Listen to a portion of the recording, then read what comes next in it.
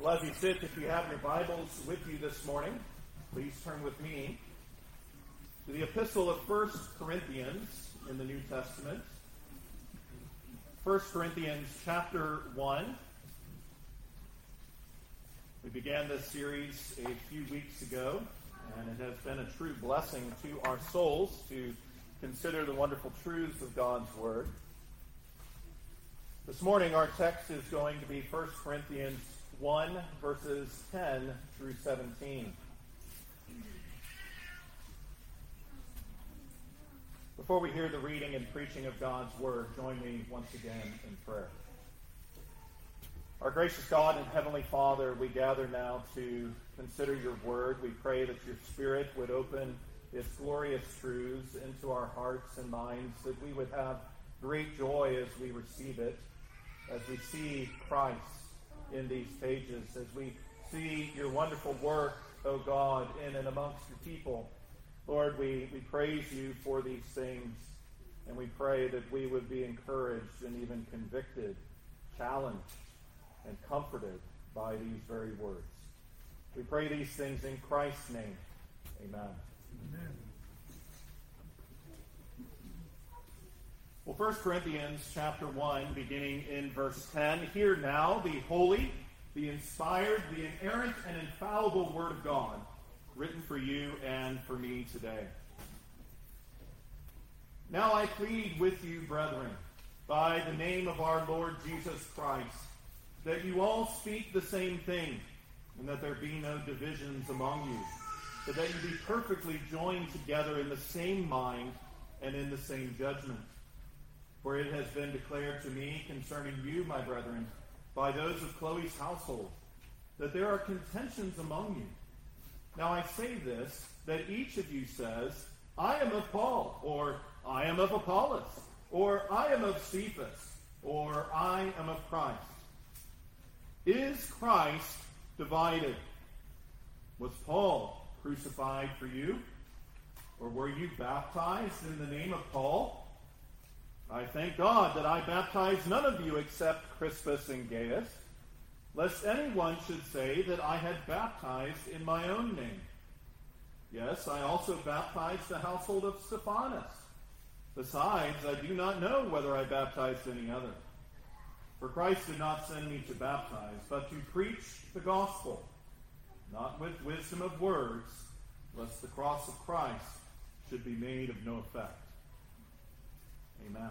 Thus far, the reading of God's holy word, and may God add his blessing to the reading of his word to us.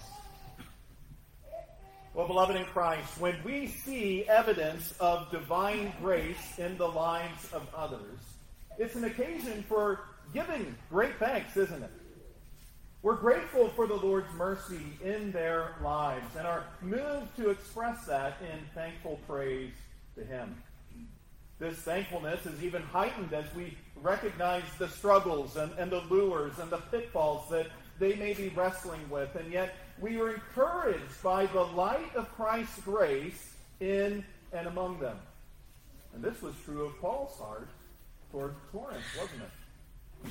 As Paul opens this letter, he not only wanted the saints to know that he was thankful, but he also wanted them to know wonderful details of Christ's work for them. For grace was given to them by Christ. Christ enriched them in everything, especially in the spiritual gifts that he had given them. The gospel of Christ was confirmed in them, Paul said. The Corinthians were to serve Christ diligently as they waited for his promised return. They were to do this knowing that the Spirit was also in the work of preserving them to the end. God's promise was to present them blameless in the day of Christ. And Paul also encouraged them to have great joy in their calling by the faithful God into the fellowship of Christ, their Lord. Wonderful things there. Wonderful things to unpack. Wonderful things for them to grasp. Same for us today. And so we, as God's people here in this place today, should likewise be blessed and grounded in this glorious knowledge that Paul had shared. For these truths and promises are a sure foundation for the believer's joy, and a fertile soil for change and growth in spiritual maturity. We too are strengthened by the knowledge of God's truth and promises, aren't we? Remember Jude's benediction in Jude 23 and 24, where he says this, "Now to him who is able to keep you from stumbling, and to present you faultless before the presence of his glory with exceeding joy, to God our Savior, who alone is wise, be glory and majesty, dominion and power, both now and forever. Amen." And what a wonderful foundation that this truth, even here in Jude, connected with what Paul is saying there in 1 Corinthians, what a wonderful foundation that undergirds in what Paul was about to guide and correct these saints in. This guidance and correction is where Paul dives into in our text this morning. And as I've mentioned before, the Apostle Paul will address many things in this letter. But where he begins is the matter of unity in the church. Unity in the church. And so let's consider Paul's plea for unity in verse 10. His concern about the reports of contentions that were in the body in verses 11 and 12. And his concern about division in the church in verses 13 through 17. Look at me there in verse 10a. What does he say?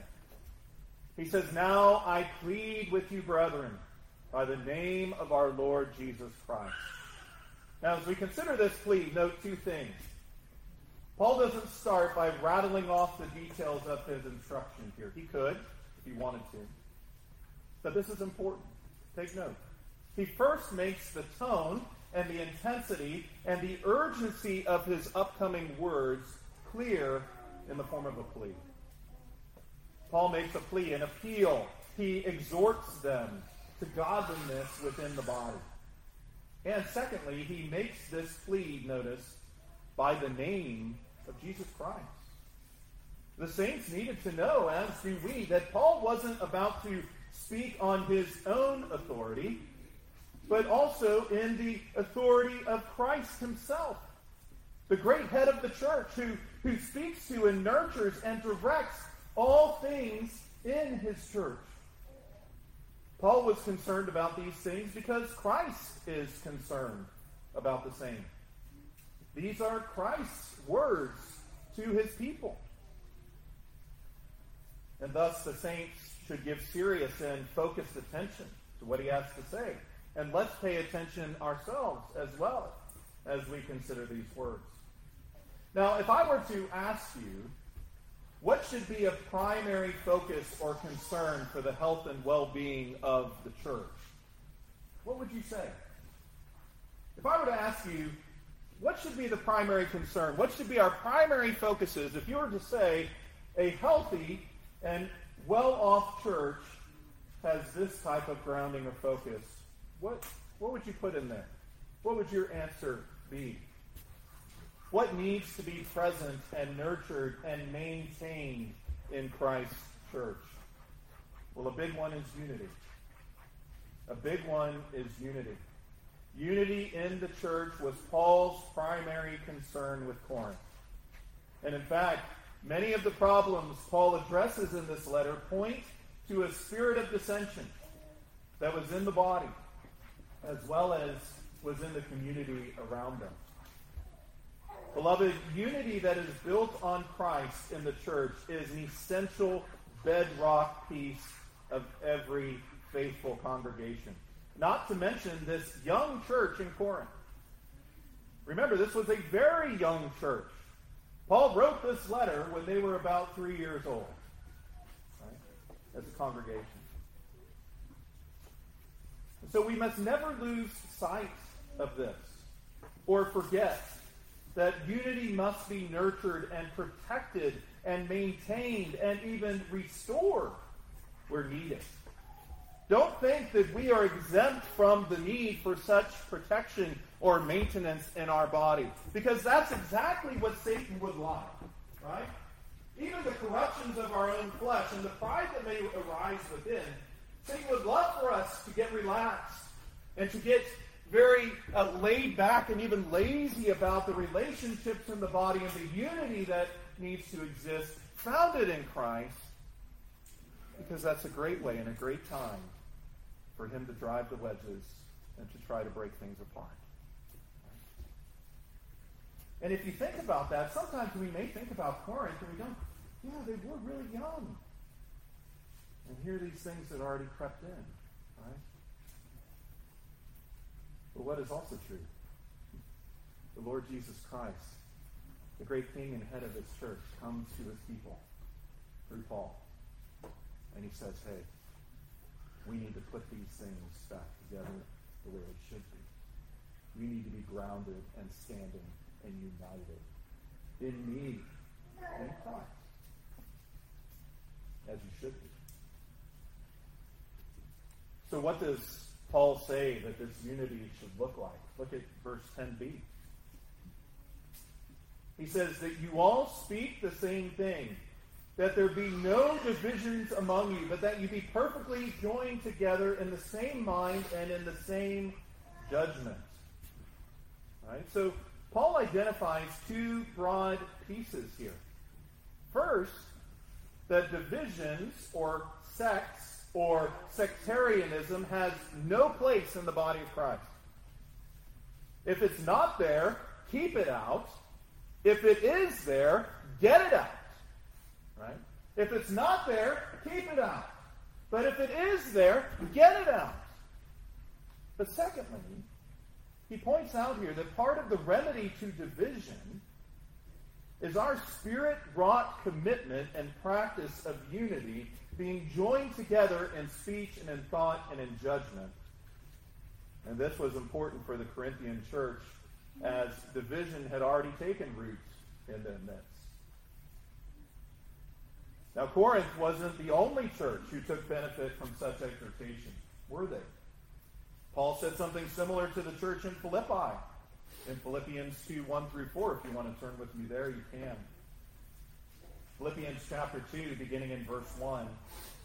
There we read, therefore, if there is any consolation in Christ, if any comfort of love, if any fellowship of the Spirit, if any affection and mercy, fulfill my joy by being like-minded, having the same love, being of one accord, of one mind.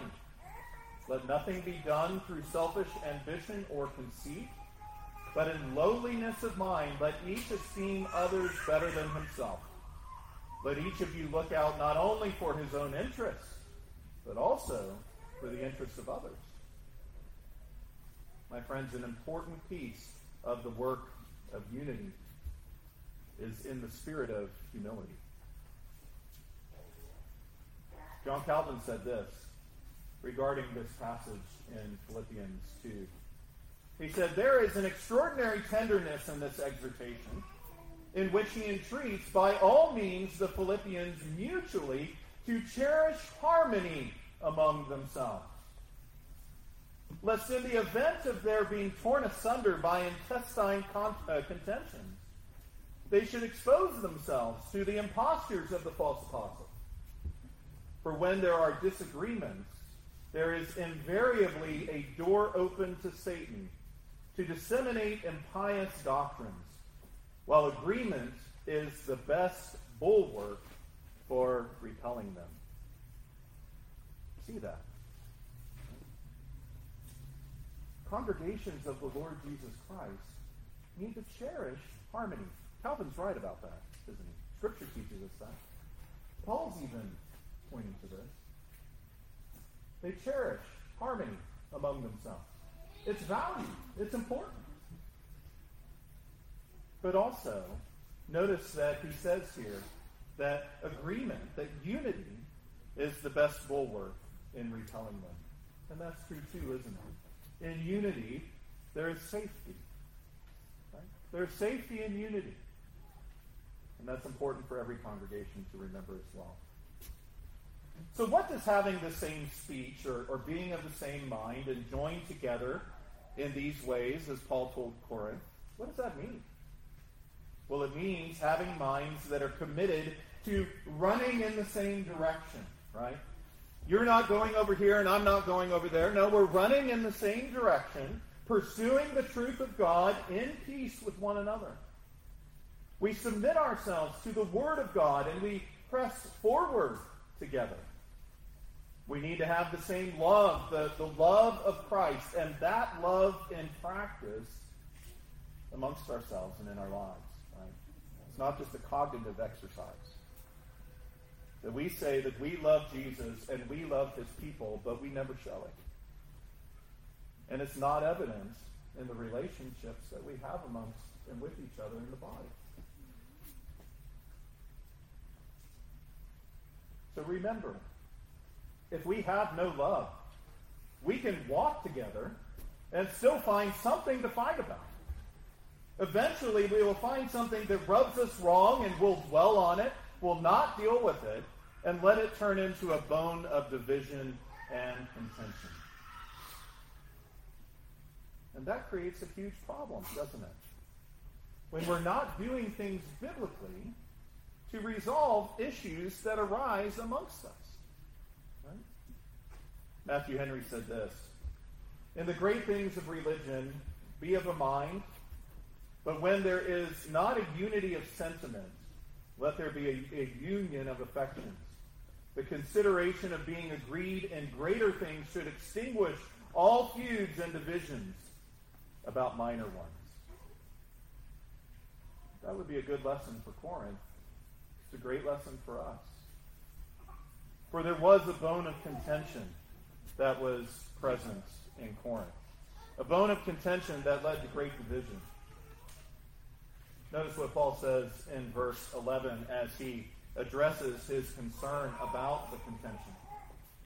He says, "For it has been declared to me concerning you, my brethren, by those of Chloe's household, that there are contentions among you.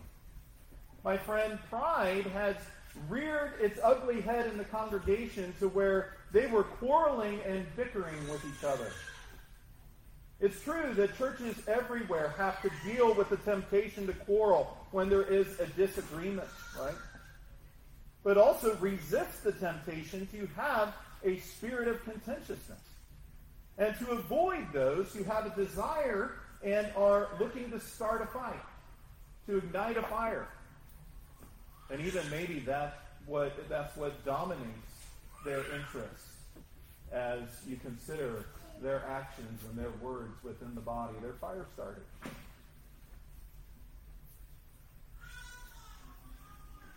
Proverbs chapter 13, verse 10 says this: "By pride comes nothing but strife, but with the well-advised is wisdom." Consider that. The root of strife, the root of contention, the root of quarreling and bickering with each other and arguing is pride.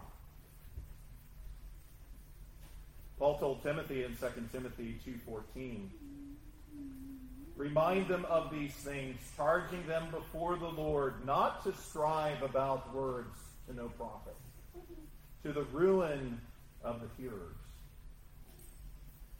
It's a great problem. I think we could agree that it's a great problem for those who are speaking such things, right? Who are striving with words to no profit, who are engaging in these types of things. But it's also a problem, and it's damaging, and it's hurtful for those who are hearing it.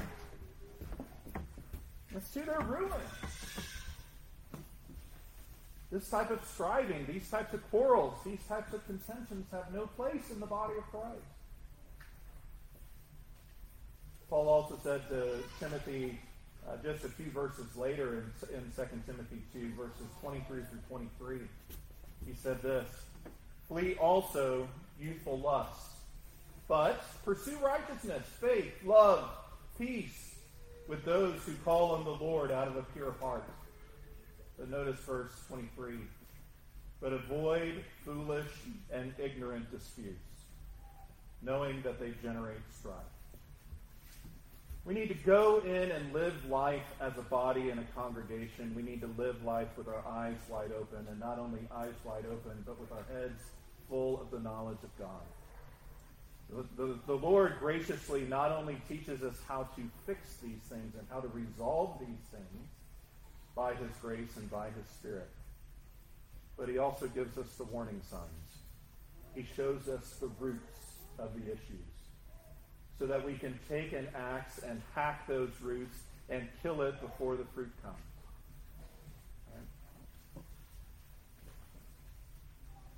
Know that Scripture teaches that quarreling is the way of the fool. Proverbs 20, verse 3. It is honorable for a man to stop striving, since any fool can start a quarrel. Right? It's honorable for a man to stop striving, since any fool can start a quarrel. Now, many of us have experience with contention, don't we? Maybe with friends or family, a time or two. Maybe even in your own marriage.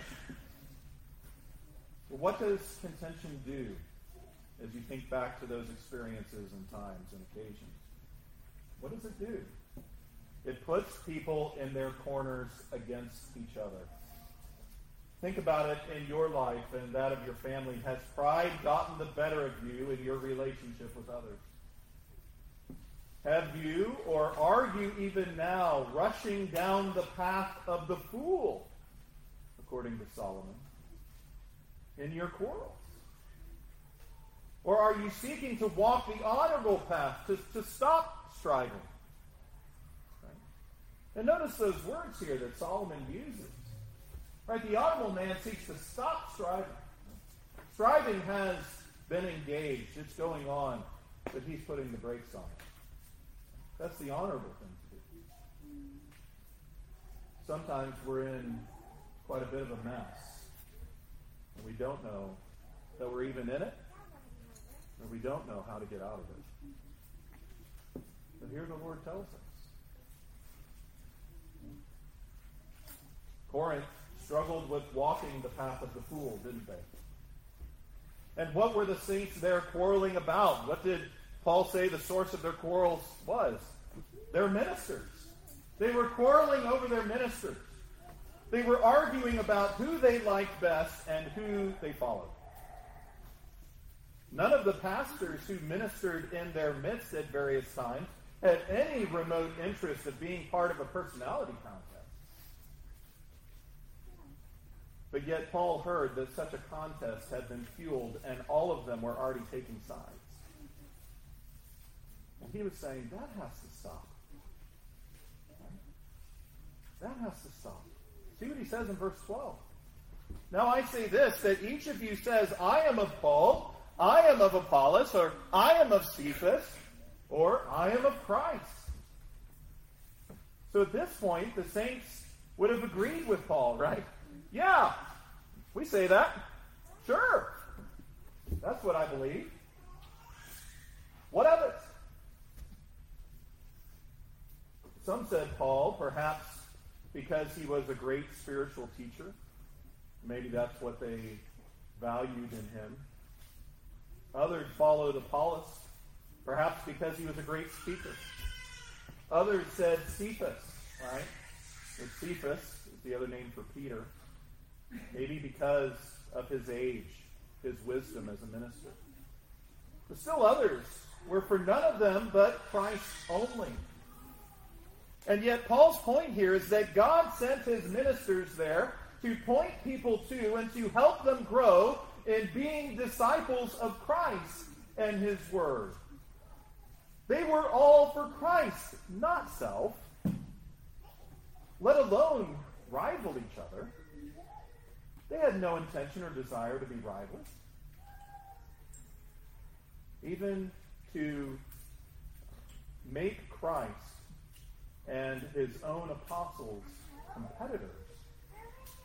How dare the Corinthian people? What were they doing? What were they thinking? But remember this, pride will carry Christians so far in opposition to each other. When pride goes unchecked and undealt with in the heart, and even in relationships, it will take us to those kinds of ends. Know it and believe it. For how could they get into such battle corners as this? How could that even happen? Sin, pride, arrogance. But Paul would set the matter straight with three simple and powerful questions that really strike to the heart, right? That hit him in the core. Look at verse 13. Is Christ divided? That's a good enough question to answer, and to chew on that answer, and to think about that answer, and to be convicted about that answer alone. But he goes on, was Paul crucified for you? Or were you baptized into the name of Paul? My friends, the answers to each of these is a resounding no. No, is Christ divided? No, there is but one Christ, the Lord, the Savior, and the head of his church. And to be divided into factions in the church contradicts the nature of the church. That Christ has designed us and made us to be many members in one body. And this is what Paul will expound on later on in the epistle in chapter 12, verse 12, when he says, "For as the body is one and has many members, but all the members of that one body, being many, are one body, so also is Christ." He again provides a sweet and a wonderful companion verse here to what he's just said. Right? And that question, is Christ divided? No. No, he's not. Was Paul crucified for them? Was he their sacrifice for atonement? Did Paul ever pretend to be their Savior? No, he didn't. And no, he wasn't. Jesus Christ, the one who was crucified and rose from the dead for them and their salvation, was the only one the Corinthian saints should follow. He's the only one. Were they baptized into Paul's name? No, they weren't. Those who he baptized were baptized in the name of the triune God. See how these questions and their answers show the absurdity of the party spirit that was in the church. But Paul wasn't playing the party game, right? He wasn't walking the party line. His intent was to break up the party.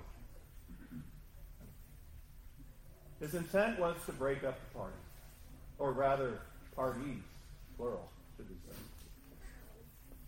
In fact, he goes on to share details of why the Corinthians couldn't say that they were baptized in his name in verses 14 through 16, doesn't he? Where he says, "I thank God that I baptized none of you except Crispus and Gaius." And why? Look at verse 15. "Lest anyone should say that I had baptized in my own name."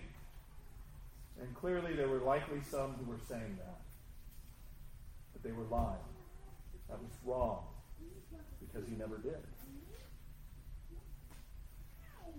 In verse 16, "Yes, I also baptized the household of Stephanas. Besides, I do not know whether I baptized any other." Now remember, Crispus was the ruler of the synagogue whose conversion is recorded in Acts 18. And Gaius was Paul's travel companion that we read about in Acts 19:29. But also the household of Stephanas. They were Paul's first converts in Corinth. And this is why he mentions them by name. They were Paul's first converts in Corinth who were respected for their dedication. Stephanas was also one of the men who brought word from the Corinthian congregation to Paul. But then notice what he says in verse 17. "For Christ did not send me to baptize, but to preach the gospel, not with wisdom of words, lest the cross of Christ should be made of no effect." Now that's a packed verse in and of itself. Some of you may be thinking, well, now wait a minute, Pastor. Paul just said that he baptized some people in the congregation. How can he say that he wasn't sent to do so? Well, clearly, Paul is speaking of his primary duty in his call and mission as an apostle and as a minister of the gospel. Yes, Paul baptized. He's faithful to the Great Commission. But Jesus sent Paul as a herald of the gospel of Christ and him crucified. Not with the rhetoric, notice, not with the rhetoric and the wise words of men that the Corinthians had come to value, but with the pure and the simple truth of the message that the proclamation of Christ crucified would be powerful and not foolish, as some claim.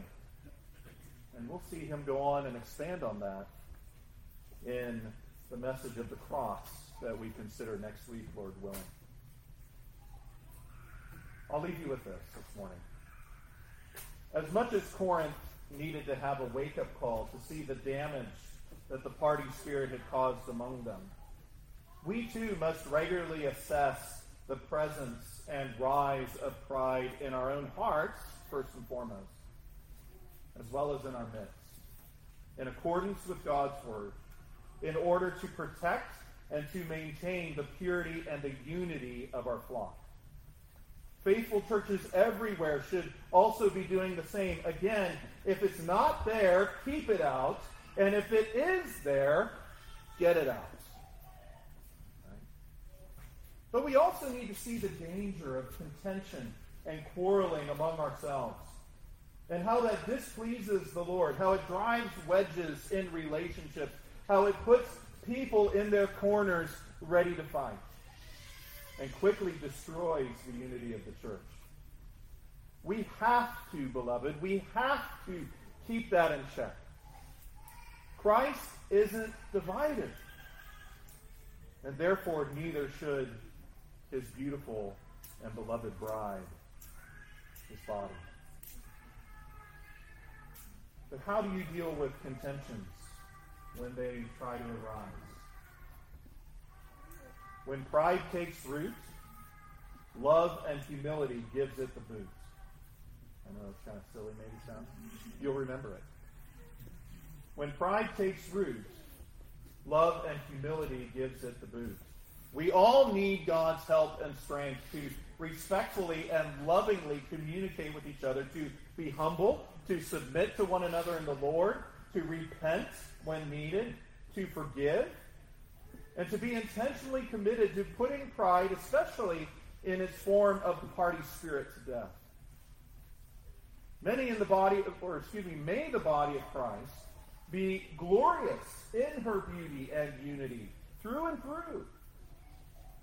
May that be true of Christ's body, and not be congregations that look healthy and united on the outside, but are broken down and full of spiritual and relational decay on the inside.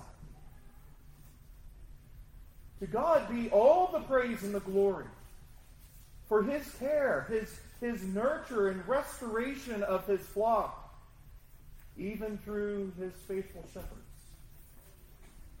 Amen. Praise God for his word. Let's pray together.